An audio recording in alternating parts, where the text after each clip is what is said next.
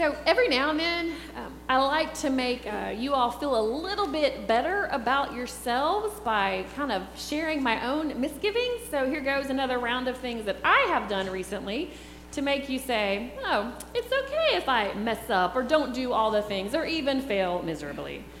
So my youngest came home Tuesday to say, Mom, didn't you say you ordered me a yearbook? They handed them out in class and everyone got one but me.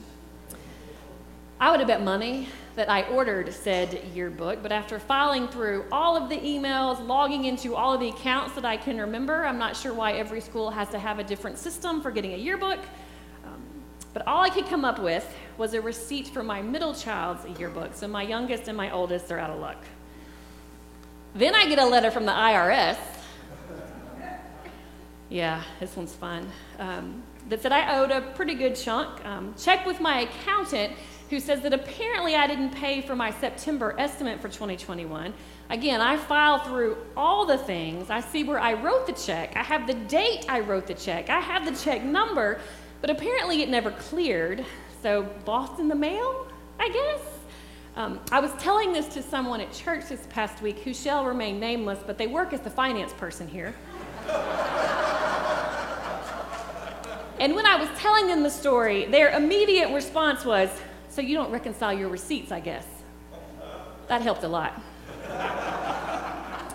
And then Thursday morning, after everyone had already left for school and work, I get a reminder that today is the day that I was supposed to send in the check for my middle child summer basketball league.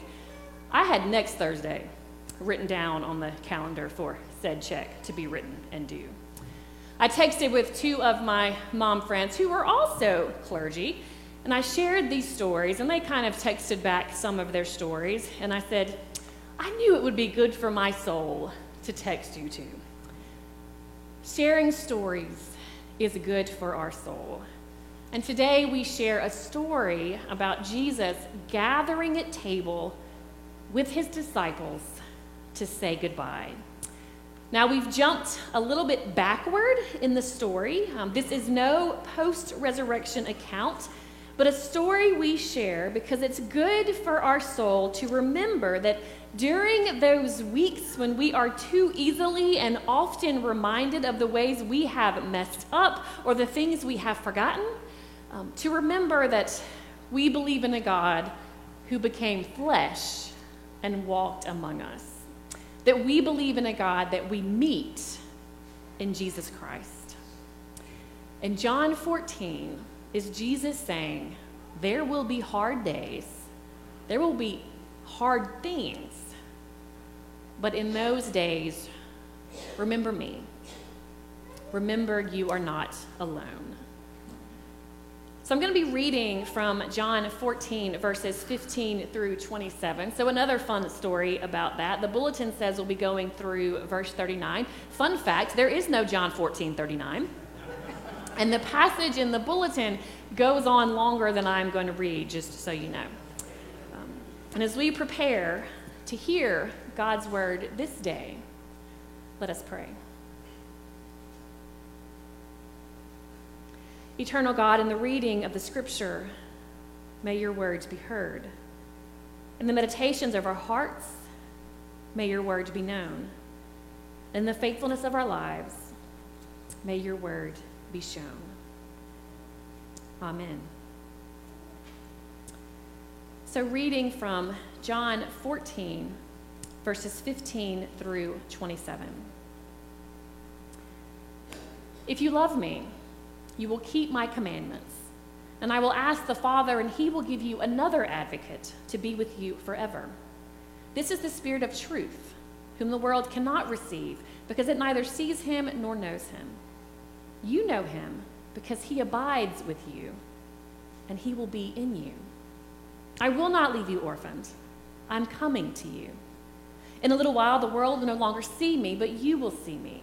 Because I live, you also will live. On that day, you will know that I am in my Father, and you in me, and I in you.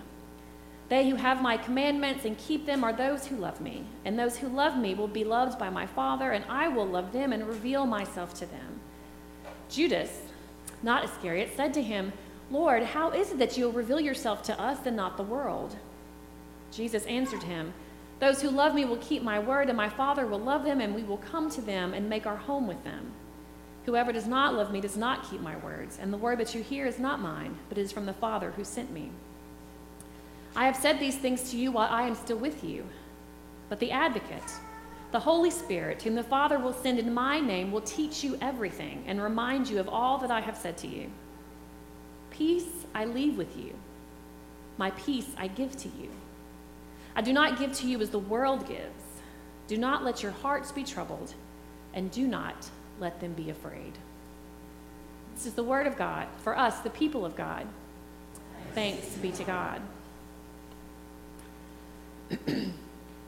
We've been using lines each week from a piece that I shared Easter Day entitled Transformation to kind of help us think through the good news of resurrection. And today, 3 more lines. The living, risen Christ awakens that which is asleep in us, names that which is still formless within us, empowers that which is newborn within us. In other words, the living, risen Christ carries us.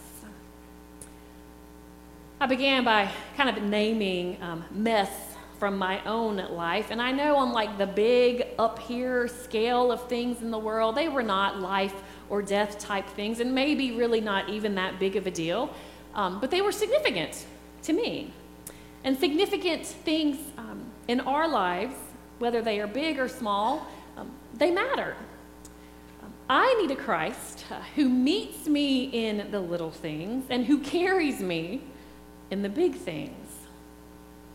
We saw this the past 2 Sundays with the resurrected Christ coming as one who had been wounded to meet and enter the wounds of Thomas. And last week, Peter, releasing Peter from his own doubt and fear, cleansing Peter, renewing Peter's faith. Today, there isn't a particular disciple from that story of Jesus gathering with his disciples in John 14. There's not a particular disciple that I want to pinpoint, but rather, there are these characters throughout the Gospel of John that I kind of want to lift up. People who encounter Christ, and that encounter changes them. They're characters in the Gospel that I love and whose stories aid me with my own faith. So there's Nicodemus, whose faith evolves throughout the Gospel of John. We first meet him in the 3rd chapter of John. He is one who comes to Jesus in the night, searching, seeking, asking questions. He's not really sure about any of it, really. And he and Jesus have a conversation. And toward the end of the conversation, Nicodemus just kind of fades into the background, and we get the feeling that he's still seeking. He's still searching. He's still questioning. We find him again about the middle of the gospel. He comes to Jesus' defense as Jesus teaches at the temple during the Festival of Booths, and then he shows up one more time at the very end of the gospel as he and Joseph of Arimathea take the body of Jesus and follow the burial customs of the Jewish faith.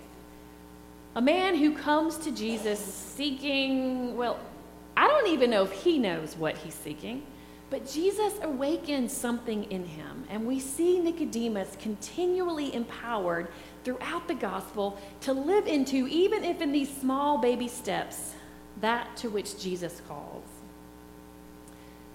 And then immediately following this story of Nicodemus, we meet the Samaritan woman at the well. One of my favorite stories in all of Scripture. She and Jesus meet at the watering hole at noon, and much has been made about this unnamed woman. She was there at noon because she had a reputation, and she was trying to avoid people. I think there is more emphasis in this story placed on her story than on Jesus, but there's some truths to her story that we cannot ignore. She was a Samaritan, and the hate between Jews and Samaritans ran deep. To say they did not get along puts it mildly. And she was female. This interaction should have never taken place. but it did. And by the end of the conversation, the woman is so excited by and so consumed with Jesus. She gets up, she completely forgets to take her watering jug. She goes back to the city, and she boldly and publicly preaches, "Come and see a man who told me everything I have ever done." And many Samaritans from the city believed in Jesus because of the woman's testimony. You jump ahead to chapter 9, and you meet a man born blind. And the question is raised, who sinned, this man or his parents, that he was born blind? Jesus says neither. The man is healed, and there is this extremely long back and forth story that occurs between Jesus, the man born blind, his parents, people who are angry that he can see again. The man is questioned multiple times about Jesus, and my favorite line from the man is this: "One thing I do know, that though I was blind, now I see." The last words we hear from this man come as Jesus searches him out after all the commotion, and the man says, "Lord, I believe." Finally, in John chapter 11, we meet Mary and Martha in their grief over the death of their brother Lazarus. Jesus comes, calls Lazarus by name, and Lazarus is raised from the dead. Now, there's much in all of these stories. Sermons in each of these stories, many places they could lead, but ultimately, for me, first and foremost, they aren't stories about a man struggling to believe, or a woman who emerges from the shadows to boldly preach in the city, or a man born blind who is healed and sought by Jesus, or even one who is raised from the dead. They are stories about the difference that Jesus makes in that moment, in their lives, in their days. The truth that Jesus meets us where we are, as we are, and literally all we have to do, the only thing, is lean into the love that is Jesus and let that love carry us.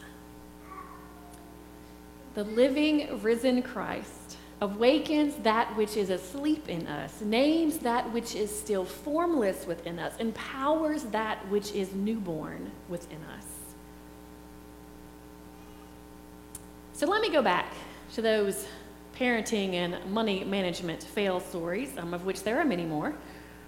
But I was texting with another friend this week, and we were again sharing stories back and forth, and she sent me this. She said, "I took a trauma-informed parenting course, and the trainer said that studies show parents only have to get it right 30% of the time to make a positive impact on their kids. Just 30%. Surely you and I are doing that much." That last line she sent me, I thought was gold. Surely you and I are doing that much. It's an affirmation, but also kind of a question, right? Surely we're getting 30% right. The comfort that Jesus gives, or strives to give, his disciples in those last moments as he's gathered at table with them is this: you don't have to get 100% right. You don't even have to get 30% right. All you have to do is lean into my love and grace and let that love carry you. John 14 reminds us of the difference Jesus makes in all the little and big moments of our days, of our lives. And Jesus doesn't try to act like there won't be hard things or hard days. John 14 may take us backward in the story for this season, but John 14 points us ahead by giving us the way we are to live in light of Christ's resurrection. I will not leave you orphaned, Christ says.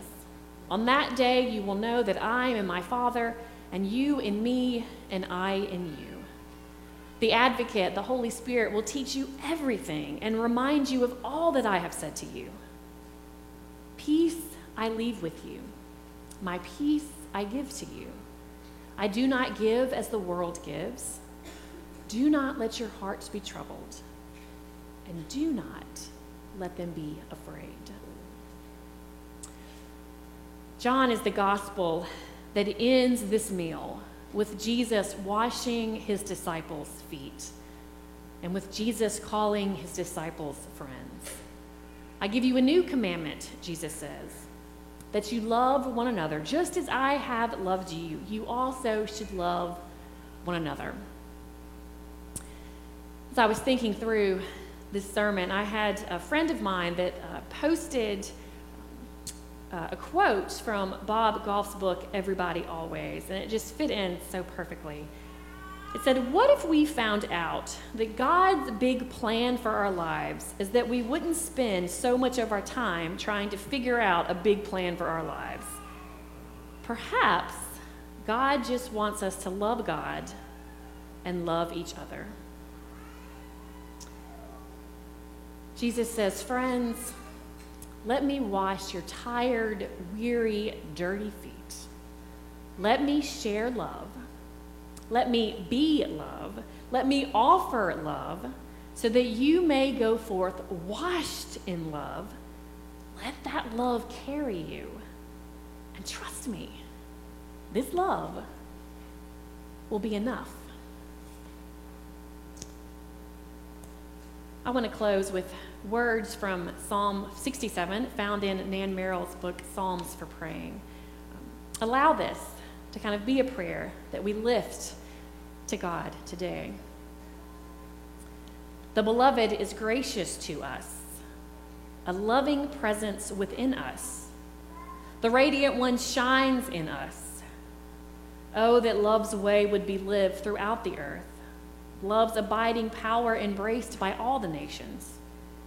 May the people ever rejoice in you, singing songs of appreciation for all that you, O beloved, freely give to us.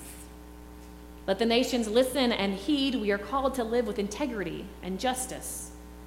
For you, O blessed counselor, will guide every nation on earth as the leaders and people open their hearts and respond. Abandoning ourselves into the heart of love, we need not worry or fret. For love's grace abides wherever we are. In love, let us make our home.